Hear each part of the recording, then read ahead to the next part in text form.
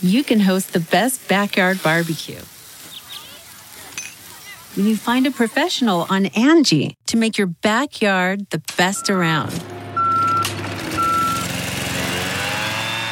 Connect with skilled professionals to get all your home projects done well. Inside to outside, repairs to renovations. Get started on the Angie app or visit Angie.com today. You can do this when you Angie that.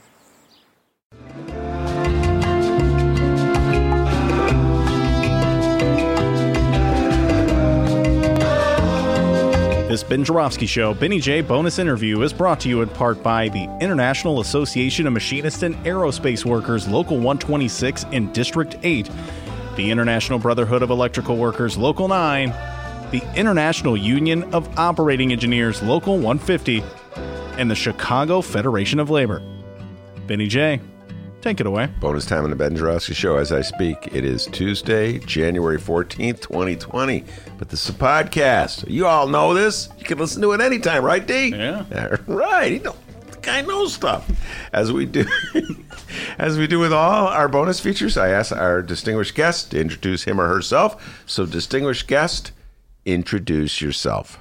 It's me, Dani Brzozowski. I just want to make a note here that Ben had me introduce myself because he cannot pronounce my name.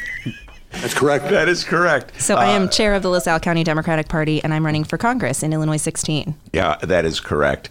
And I cannot pronounce her name. I can pronounce the first name, Dani. Hello. That's good. Solid start. All right, so before we take the deep dive on all the issues of the day, help people out with that last name. First of all, spell it, and then spell it phonetically. Or pronounce it. Yes, all right. Go ahead. So it's B as in boy, R, Z as in zebra, O, Z as in zebra, O, W, S as in Sam, K, I. And the only way to pronounce it is with a whole lot of practice. It's Brzozowski. Just keep listening. All right. I have to point out that Dani Brzozowski, who's a regular in this show, does the political know-it-all segment once a month or so, came on. He goes, Ben, you got to have Dani on. You got to have Dani on. So I reached out to Dani, and here she is. All right. You're running for Congress in the 16th Congressional District. First, let's start with some basics. Tell folks where the 16th Congressional District is. Yep. So the 16th is all or parts of 14 counties just west of the suburbs. So it touches the Wisconsin border on the north side, Winnebago and Boone, where Rockford is, sweeps down DeKalb all the way around to the south side of the city, actually touches the Indiana border as well. Gets as close to the city as like sort of southwest Will County. God, it's always like curves. Yep, it's a pain. And that's a lot of territory to cover. And it is currently the congressional seat is currently held by a Republican. Is that not true? That is true. And that Republican's name is? Adam Kinzinger. And it would be a great victory for the Democratic Party, to put it mildly, if you were successful in defeating Mr. Kinzinger. Am I correct about that? Yeah, I think that's absolutely true. You know, we have run candidates, certainly, and last cycle we made some inroads. So we had a great nominee last cycle, Sarah Dady, who laid a lot of groundwork for a progressive candidate to run this cycle. Sarah's a friend to our campaign, and I campaigned for her in my capacity as chair. And in fact, even before I was elected as chair of the party, she's wonderful. And this is a campaign that has really built on some of her success and taken it to the next level. So I think we're going to do it. All right. I'm going to take the deep dive in all those issues and talk about the Sarah Dady campaign of 2018, why you think Kinzinger is vulnerable, what it says about the Democratic Party if you were to be successful, where the Democrats have to go to win counties like your own. But before we do that, just introduce yourself to people. Tell a little bit about who you are and how you got to this point where you're running for Congress. Cool. So I'm an Army brat. My family kind of lived all over the place. I grew up here, there, and everywhere. I was born in Kansas, lived in Germany for a long stretch, and we moved to LaSalle County, which is right in the middle of the district, in the late 90s. I went to Purdue, graduated from LP High School, of course, in the district. LP, it stands for? LaSalle, Peru, sorry, non-local listeners. Went to Purdue. I lived here in the city, in Chicago, for about 10 years, and I went home in 2015. And my professional background is in nonprofit management, but my entire adult life has been dedicated to service, right, to volunteerism and philanthropy. And I went home for a lot of practical reasons, but also because I saw an opportunity to give back to a community that had given me a great deal. So I came home, served on a whole bunch of civic and philanthropic boards, I opened a small business, and I started going to party meetings. And Party being Democratic Party. Yep, Democratic Party meetings. So the LaSalle County Democrats is an organization, a Democratic organization that, like many of our peers demographically, was built on the backs of labor. I don't come from a labor family. I don't come from a union family. Like I said, my dad was in the Army. And so my familiarity with labor when I initially moved home was really, really low. I just had, I had no idea who these guys were or what they were working toward. And it happened so quickly that I realized how closely aligned our values were. So you may remember that President Trump was elected in 2016. And when that happened, I had been going to party meetings for, I guess, the better part of a year.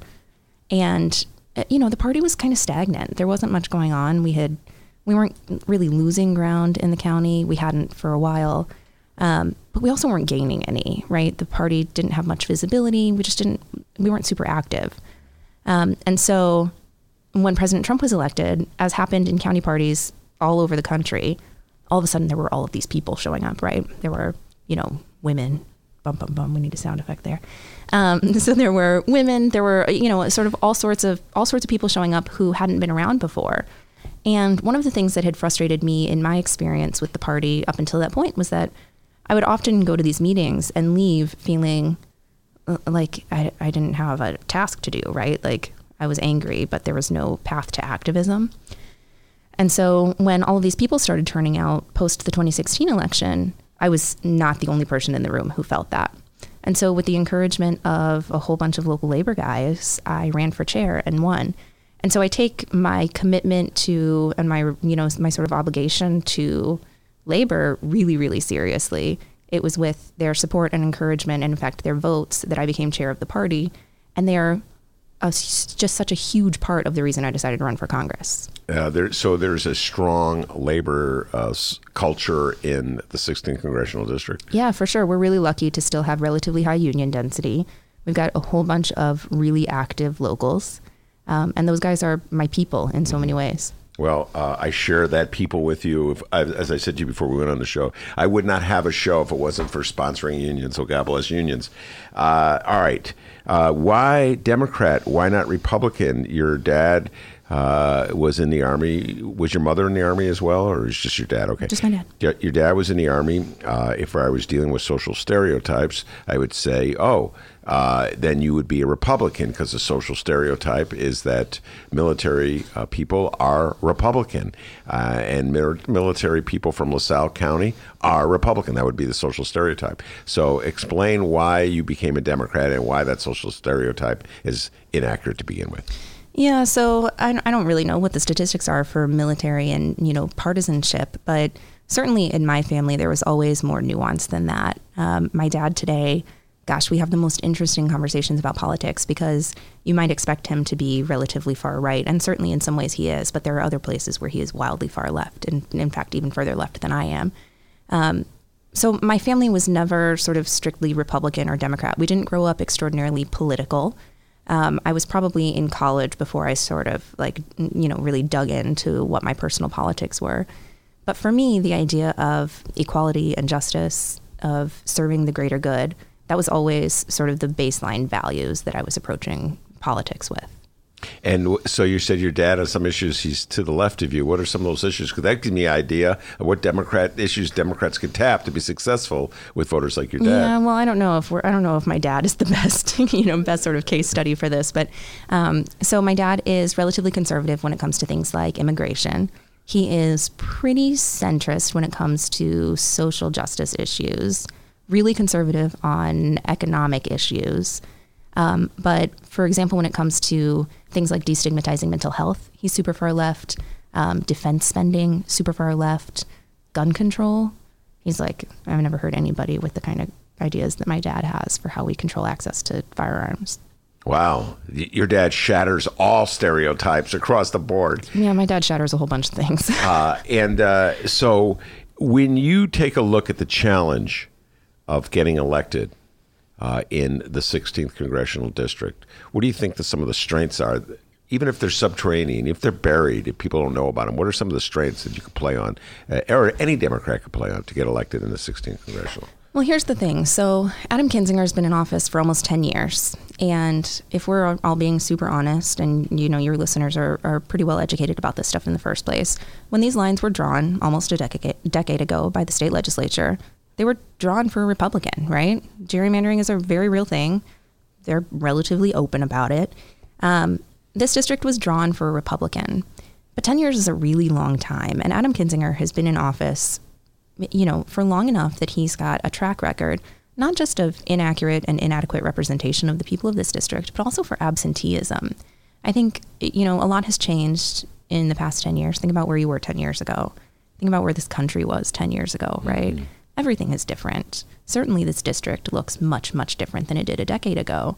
And I think, as the political discourse in this country has gotten more hostile and less civil, I think people in districts like mine have just gotten really tired of it, right? They want representation that they can trust. They want representation that they feel like is looking out for their best interests. Kinzinger just doesn't do that. So I think one of the big strengths that we play on is authenticity, right? I am not a person, I'm not I'm not wearing heels, you guys. I'm wearing like combat boots that I got from Target on clearance. I'm just like, I am, what you see is what you get here, right? Mm-hmm. Ben's laughing because it's true. Sometimes my tights have a hole in them. Like, what you are getting is authenticity here. And I think people relate to that. I think people appreciate it. I think even for people who differ from me on solutions to our very real, very tangible problems, I think even for those people, they recognize that I am sincere and that I'm going to be operating in good faith, mm-hmm. that in the legislature, I'm going to be fighting for what I genuinely believe are the best solutions to the problems that plague us all. All right. Now, I'm going to give you one of my pet peeves, get your response and reaction to this in terms of issues in the 16th Congressional. I've been following very dutifully the Democratic debates for president from the start. I'll be watching tonight. There'll be a debate. I'll be watching it as well. I've watched every single debate, and I've followed in one particular issue, health care, the way it's been addressed by the Democratic Party in the debates. And one of the things that people, the sort of the centrist faction running for president, thinking of Amy Klobuchar in this group, Pete Buttigieg in this group, Joe Biden in this group, Bennett, I'm down to John Delaney. I can think of all these. God damn it, these names are coming back to me from the past. Tim Ryan. They all articulated this point of view. They were saying, we speak to real America when we say that folks in real America do not want health care for all because they don't want to give up their private insurance. I've heard this, Dani, I've heard this a million times from various centrists. That's an exaggeration to underscore the point of how many times I've heard it. So the centrists. So what's your view on health care, and do you agree with the notion promulgated by people like Amy Klobuchar, Joe Biden, Pete Buttigieg, Tim Ryan, et cetera, and so forth, that running on a strong Medicare for all plan is a kiss of death in areas like the one you come from? Nope. Disagree wholeheartedly. So there's great polling data out there that shows that all across America, depending on how we talk about it, right, that people all across America want universal coverage. They want a single payer system. And what they want is Medicare for all. We know that Medicare works. We know how to run it efficiently. We know how to run it effectively. We know how to run it to the great satisfaction of most people who receive services. Here's the thing. When people say that they are satisfied with their private insurance, what I think most often they're talking about is that they're satisfied with their provider, right? They're satisfied with their physician and with their nurse practitioner, with the people with whom they interact regularly. These people aren't sitting there thinking like, man, whatever, my insurance plan is so awesome. I feel a real emotional attachment to this insurance plan I have. That's just not human nature, right? And it's not most people's experience with the private insurance industry. It just doesn't serve people as well as Medicare does. Mm-hmm. So what's your plan for healthcare? Yeah, so I'm Medicare for all without reservation. I'm Medicare for all sooner rather than later. I think Elizabeth Warren has a great rollout plan, and there are certainly some nuances there that we're going to need to work out, but I'm for working them out immediately. We know Medicare for all is the thing. We know it's the thing that the people want and the thing that the people need. And I should also point out that as we speak, the Republican Party, led by Donald John Trump, and the Justice Department is supporting a lawsuit that would blow up the existing Obamacare that we have, which is nowhere near Medicare for all, Danny, and you know that as well as I do. But it's at least something that we have. But there's a lawsuit in Texas that's supported by, I'm not making this stuff up, this is the official position of the Justice Department under Donald Trump. This is the official position, therefore, of the Republican Party, and Adam Kinzinger is a member of the Republican Party, a loyal supporter of Donald John Trump, so it's apparently his official position as well. I have a hard time believing that the voters of the 16th Congressional District would want to support the obliteration of what little health care we have. Am I right in assuming that about the voters of the 16th Congressional District? Yeah, I mean, in my experience, we talk about healthcare every single day on this trail. And the last thing I want is to dismantle the ACA, right? It is providing coverage to millions of people who didn't have it before. And we've got representation like Adam Kinzinger, who has voted against healthcare for the people of this district more than 60 times. It's not just some tacit agreement with President Trump, or, you know, Kinzinger's voting record is something like 94, 95%. In accordance with the Trump agenda. But it's not, you know, when you get out there and you're voting. So a couple of weeks ago, it came up, the pharmaceutical costs, right? Capping pharmaceutical costs and allowing Medicare to negotiate pharma prices. Mm-hmm. Who votes against that? Kinzinger. Lots of Republicans, right? And that's despite the fact that we know that big pharma, that, you know, the rising cost of pharmaceuticals is easily a bipartisan issue, right? This is something that everybody talks about. Republicans, Democrats, independents, everybody talks about it. It's terrible. It's heartbreaking. You hear just the worst stories all the time about how, you know, people who can't afford insulin are, you know, trying to ration it for themselves and dying literally every day. This stuff is awful. And yet we've still got legislators who are voting in accordance with party lines. That's wrong, right? It's such a failure of the party. And it's such a failure. It's a moral failure, right, for these representatives who are doing such a disservice to the people of their districts. And then, all right, so we move from that to the climate issue. It's another issue where my friends of the centrist persuasion are trying to tell me that voters in your district, voters in areas like yours, are very cautious about any candidate who talks about taking a progressive, an immediate position on trying to reduce the amount of pollutants they say it would hurt the economy. And so, Ben, do not push too hard on this issue. I'm just telling you what people of the centrist persuasion say. You could hear them say this at any debate when the discussion of the Green New Deal comes up. So what's your stand on that, on the issue of climate? Yeah, so I think I would say three things. The first is that, you know, when we talk about climate, which comes up all the time, climate crisis comes up in the district all the time. And over the course of the past 5 years that I've been really active in politics, you know, I think it was a little bit concerning because it felt like the climate crisis was going to be an issue that motivated young voters, and perhaps that was it. And there's been a market shift over the course of those 5 years. And now everybody is concerned about the climate crisis because it has gone from seeming sort of hypothetical and maybe in the distant future to a thing that is happening right now to all of us, right? It feels much more urgent than it did. And the reason, I think, is look at what happened this past growing season in communities like mine. So the 16th is a big district. There are lots of urban parts of it, certainly some suburban areas, but geographically, it's still a lot of rural, it's farmland, right? It's an ag, many of these communities are ag communities. And this past growing season, the climate crisis had a market effect on farmers' ability to get crops in the ground, right? And then President Trump's tariffs really screwed them over, right? President Trump's tariffs really put farmers in a bad position. So I think a lot of that perspective on how we approach the climate crisis comes from assumptions that are just not true, right? Come from assumptions that like farmers don't believe in climate change. That's not true, right? Farmers, perhaps more than anybody, see the very real, very tangible effects of climate change. They see it year over year when they're looking at their yields, when they're looking at dates they get crops in the ground and dates they can, you know, pull them out. Farmers see that stuff, right? Their livelihoods depend on it. So I think that's one. The other thing is that as we talk about the climate crisis, we don't just talk about that one thing. We talk about environmental justice in general, and we're talking about, access to clean air, clean water, clean soil. So the 16th Congressional is a district where I think there are 14 Superfund sites already. And this crazy report came out this fall. What it basically said was that the entire city of LaSalle, so this is the city where I grew up, city of 10,000 people, sort of at the juncture of I-80 and I-39, if you're trying to visualize this on a map. This is a city where, I say city in quotes because, it's a town, where the culture is such that, everybody's got a home garden. We're all feeding our kids organic tomatoes. And this report came out this fall that basically said the entire city of LaSalle is an EPA Superfund site the whole time. So we're talking about generations of families that have been feeding their kids organic tomatoes out of the garden. And as it turns out, those tomatoes are toxic. And we've got a representative who literally every time he has been given the opportunity has voted against funding for the EPA. Wrong, right? Wrong.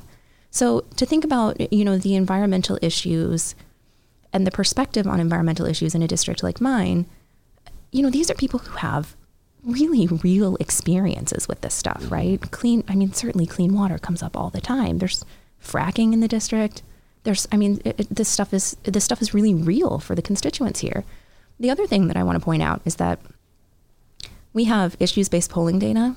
And one of the pieces of information that I really like, because I think it's symbolic of so many things, I think it really gives some insight into a vein of progressivism in the district that has heretofore been untapped, is there was some polling done maybe a year or two ago related to the climate crisis and how we address it. And 54% of people in my district are for a carbon tax. That this is something that lots of Democrats don't even show up for, right? Because it seems a little too progressive. And our campaign is for a strong corporate carbon tax, absolutely. So how would a carbon tax work? What do you mean, how would it work? We hold corporations accountable for their emissions. Corporations, not individuals, right? We certainly don't want to, insofar as we're able to avoid regressive taxation, we want to do that. But corporations can and should afford it. We actually were talking in the car on the way here this morning about some other sort of more creative mechanisms that we can employ to hold corporations accountable for their environmental consequences. And we've been batting around this policy idea where we can sort of on the front end, upfront, require corporations to invest in environmental consequence insurance, right? So that as corporations, face the effects of their behaviors, right? Face the environmental consequences of their behaviors. We're holding them accountable up front. Because you look at something that's, look at Exxon, right? And decades, right? Decades of poor environmental behavior, no accountability, next to no transparency. And we don't really have much, right? Yeah. We don't really have much by way of mechanisms that we can hold them accountable for their past actions. We need to figure out policies so that we can do that on the front end. Or I can just hear the tech ad. I can hear it. I can hear it in my mind. I've been doing this for a long time, Dani. Are you going to do it? Let's hear the attack ad. Dani Brzozowski hates corporations. You just said it. She hates corporations. No, they won't say corporation. Dani Brzozowski, whose name I just mispronounced. No, it was okay. It was close. Okay. I kind of swallowed it. Dani Brzozowski, whose name is really hard to pronounce, but it's really funny that Brzozowski, whose name is also hard to pronounce. Anyway, I'm getting on a tangent from my commercial. A job killer. That's what they would say. Job killer, Dani. So how do you deal with that? They treat voters, this is me talking, not you, Dani. They treat voters like voters are idiots. Okay? I've been watching this my whole life. Here in the city of Chicago, they double down on this stuff in the city of Chicago. But the rhetoric, Donald Trump talks about it all the time. Job-killing Democrats, hate anti-business Democrats. It's just part of his rhetoric. He puts it out in his tweets all the time.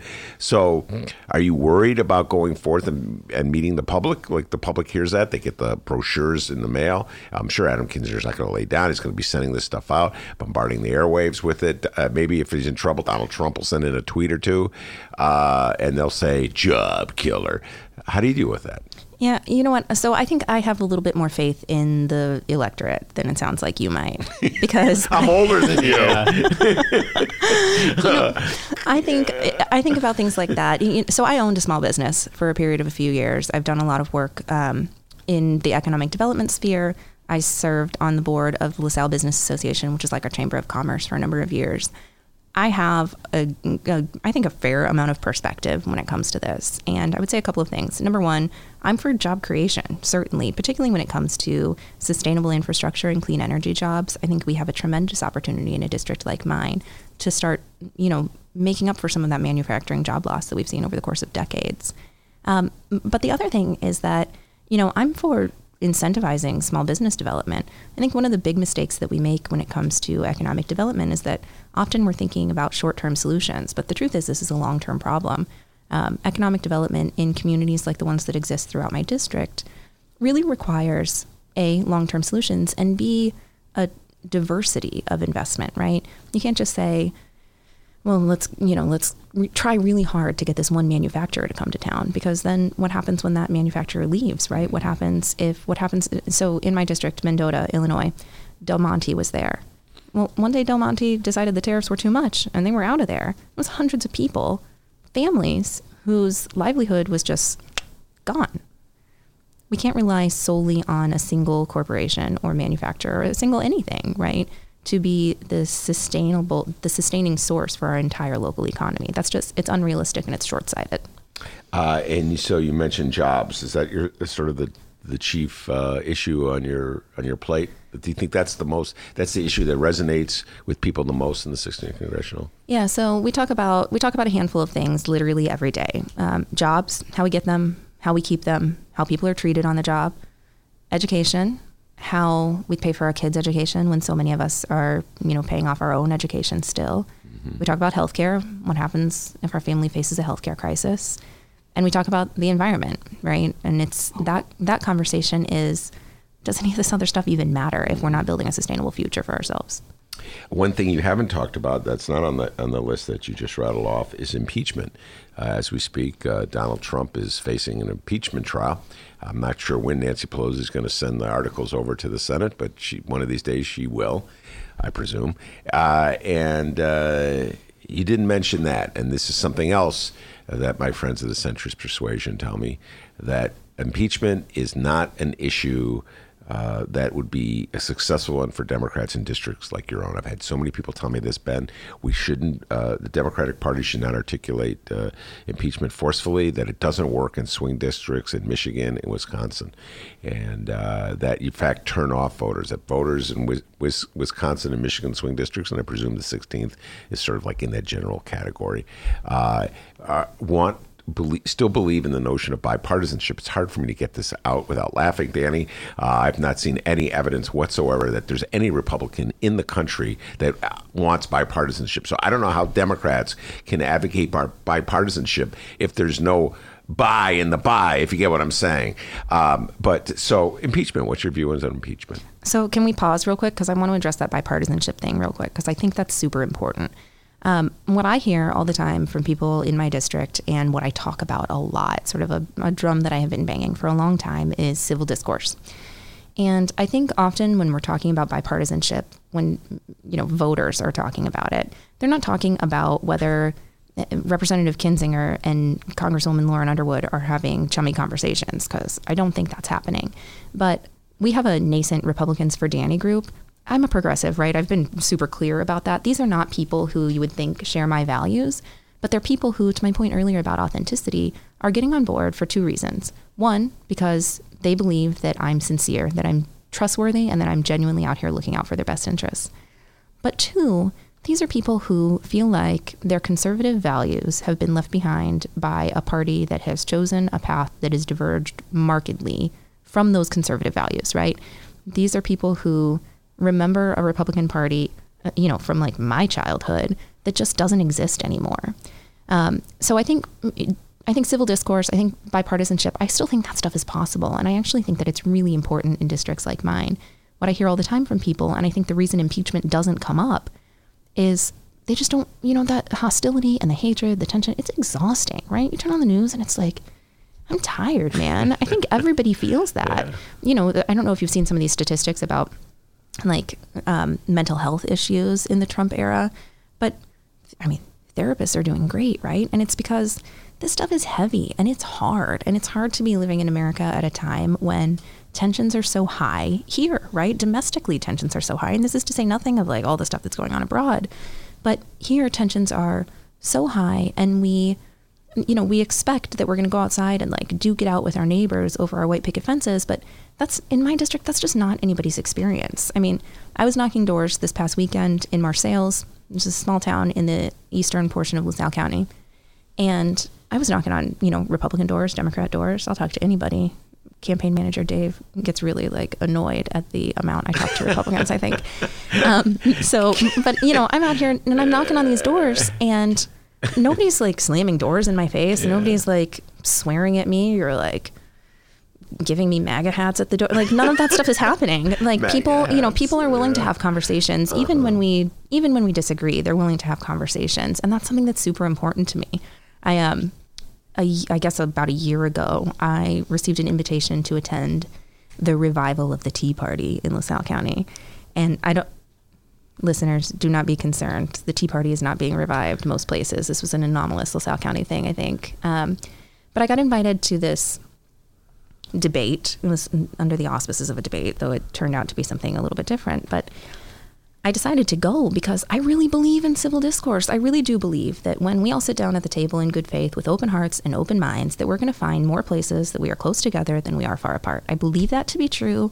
I believe that even if we disagree about, the way we get to solutions to our mutual problems, even if at the end of a conversation we come down to a values difference, that as long as we're all operating in good faith, that we can do that in a way that's respectful and occasionally even productive. Mm-hmm.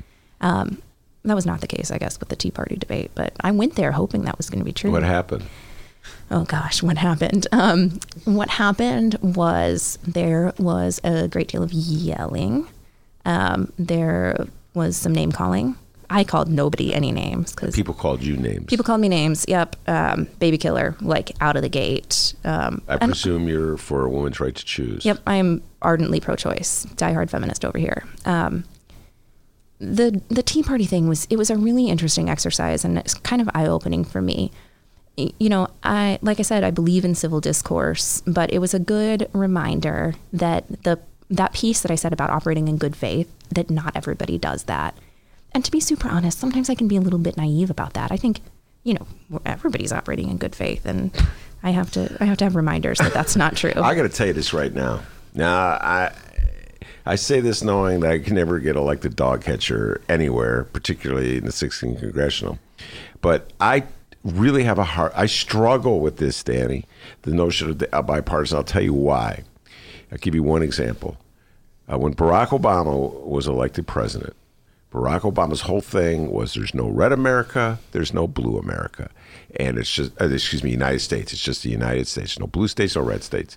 And so he came up with his health care plan, which was straight out of Romney's book, Mitt Romney's plan. It was a Republican plan. He couldn't get one Republican in the House to support him. He had, Schock, the congressman from Peoria, Aaron Schock. He put him on the airplane. He put him on his, what's it called? The United States airplane? Air Force One. Air Force One. He put him on Air Force One to fly him in.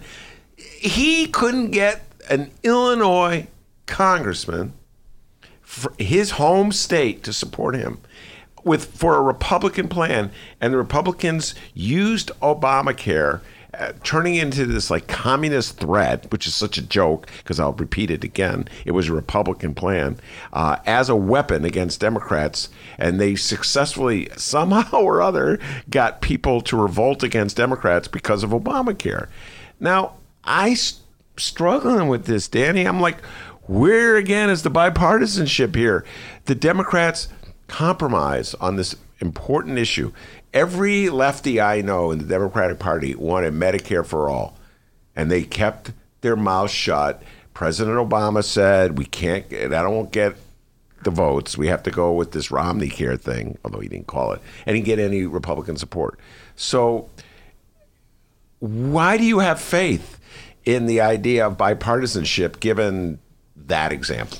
Yeah, so I think what that example demonstrates is that there's a lack of bipartisan operation in the legislature, right? That doesn't mean it doesn't exist in the electorate.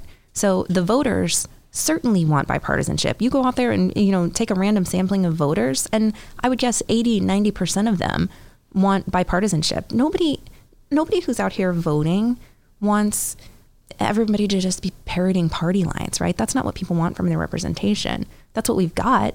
That's what the current political climate has sort of devolved into. That's not what it has to be. And I don't think that's what the voters want.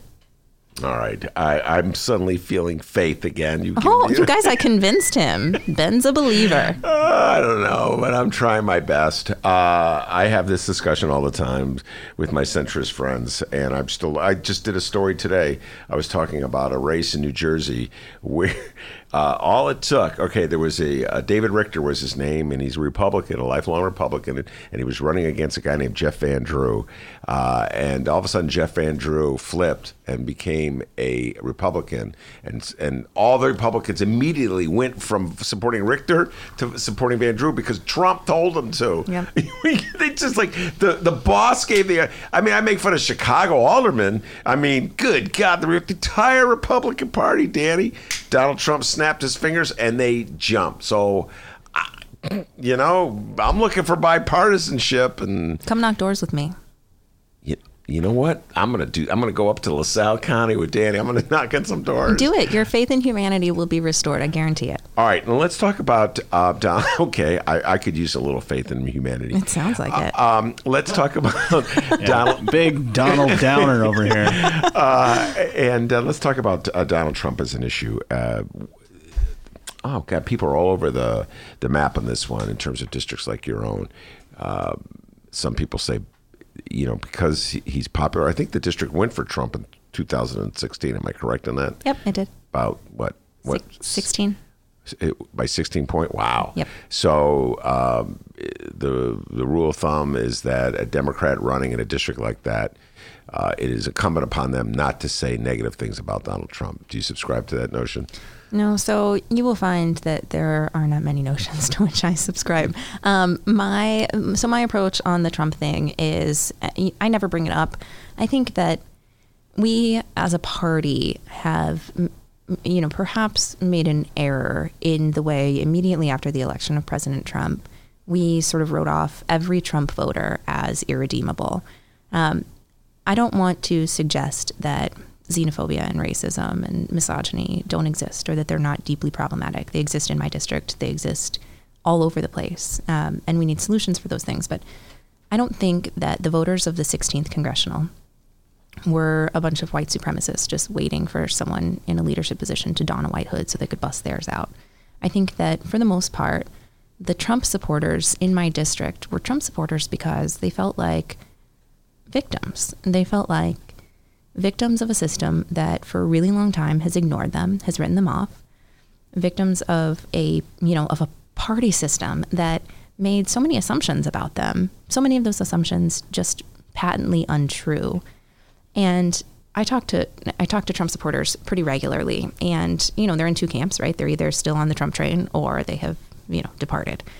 And for the ones who have departed, it's a difficult conversation to have because they feel a whole host of really complicated feelings, right? They feel guilty and they feel regretful and they feel responsible and they feel hopeless. And what I tell them, I like analogies, and this is one that I really, really like that seems to resonate with folks who voted for Trump and now don't know what to do. And what I tell them is that, you saw a system that was broken, a system that had failed you. And you've probably had the experience of a broken car stereo, a broken toilet in your house. Maybe you tried to fix it and you failed the first time. And if you fail to fix your toilet, you don't just live with a broken toilet for the rest of your life and have people over and people are like, what's that? And you just say, it's my broken toilet. It just doesn't work. It's just broken. You go to the Home Depot and you buy a new part, or you watch a YouTube video, or you ask somebody who knows more than you do and you try to fix it again. Mm-hmm. And so those voters, they tried to fix a system. Say what you will about President Trump, but one of the things that he did was he represented something that was a marked departure from what we had been doing before. And for voters who felt like they were being failed by the system before, President Trump looked like, he looked like an option for their salvation. I have a really hard time faulting them for that. And this is not to suggest that I am in any way a Trump supporter. Let's be super clear that I am not. But I also think that the people of my district, the voters who voted for President Trump, who recognize that that was a mistake, that choice has not served them, I think they're ready to make a choice that will. All right, very good. And are you taking the stand in this current Democratic presidential primary? Yeah, I mean, so, we have this conversation all the time about, whether it's worth having a conversation about in public about who we support. I'm a progressive, and so I like progressive candidates. I'm also a feminist, and so I think it would be really nice to have a woman in office. So you can sort of extrapolate from there, whose team I'm on. Okay, let me figure it out. I'm a little slow, but even I could figure this one out. So you're a feminist. That would eliminate the male candidates. But you're a progressive, so that would eliminate... So it's Joe Biden. Josephina Biden. Joe Biden. Josephina. Daughter. Anyway, I think I figured it out. Let me ask you the question of the day. We've been talking about this a lot today. We're on the eve. Now, as we do this interview, of course, it's Tuesday, so Lord knows you're going to be listening, but tonight will be the debate in Iowa. And as a prelude to that debate, there's been stories in the paper about a feud that's developing between the two members of the progressive wing of the Democratic Party, at least in this campaign, Bernie Sanders and Elizabeth Warren. Elizabeth Warren saying that Bernie said to her in conversation a couple of years ago, a woman can't be elected president of the United States, so don't run, I guess. Vote, join my campaign. Bernie denying it. What's your attitude about all that? My attitude about that particular thing is that it's a distraction, right? If we didn't learn from the 2016 election that what we need to do is unite and not divide amongst ourselves, then we didn't learn much at all. I think that's, one of the big lessons that we should have taken away. And so I don't pay much attention to that stuff. I think that we should all sort of turn a blind eye toward it and discourage it from continuing to happen. All right, let's hope Bernie and Elizabeth Warren are listening to you, and their supporters in Iowa who are losing their freaking minds. Are Bernie and Elizabeth Warren listeners of this podcast? I know I would be, if I had to put money on it, I'd say it'd be greater likelihood that Bernie Sanders' faction is listening. But we love Elizabeth Warren voters too on the Ben Brzozowski show. So I'd have to put my money on Bernie. We had Bernie's, one of his good friends was on the show just last week. Larry Cohen was on the show. So he looked just like him. He was talking like him.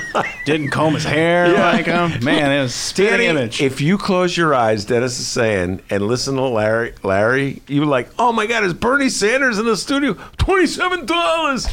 Anyway, that's my Bernie Sanders. That's me imitating Dennis, imitating Bernie Sanders. It was good. We'll workshop it. I don't know if that's that good. All right, let's hear yours. That's just really 10%. Yeah, I know. He's the real deal. Dani, is there anything you want to close with? Tell people about a event you have, your website, anything like that. Yeah, sure. So we're starting our town hall series for the next couple of months. Kinzinger ran in part on a platform of doing more town halls and has patently failed to do so. So we're going to pick up the slack. So starting January 30th in Princeton, you can find out information on our website. It's daniforillinois.com. But starting January 30th in Princeton at the public library there, we're going to be doing our first town hall. We've got another one coming up on February the 8th. We're going to do a whole bunch of them, one in probably every county in the district. It's a big district. Like I said, all are parts of 14 counties. And the gerrymandering is a challenge, but we get around everywhere all the time. We've put a lot of miles on the car. And I love that. I love getting around. We have an ongoing joke in the campaign that every time we're in the car, I look around and I say, I love living here so much. It's so beautiful. Because I'm just like a Pollyanna, I guess.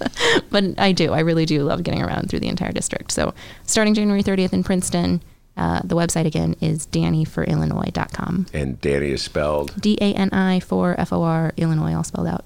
All right. Very good. Thank you much, Dani. Thanks so much for coming on the show. Thanks for having me. And we'll bring you back, I'm sure, as the campaign unrolls. It'd be amazing. It would be.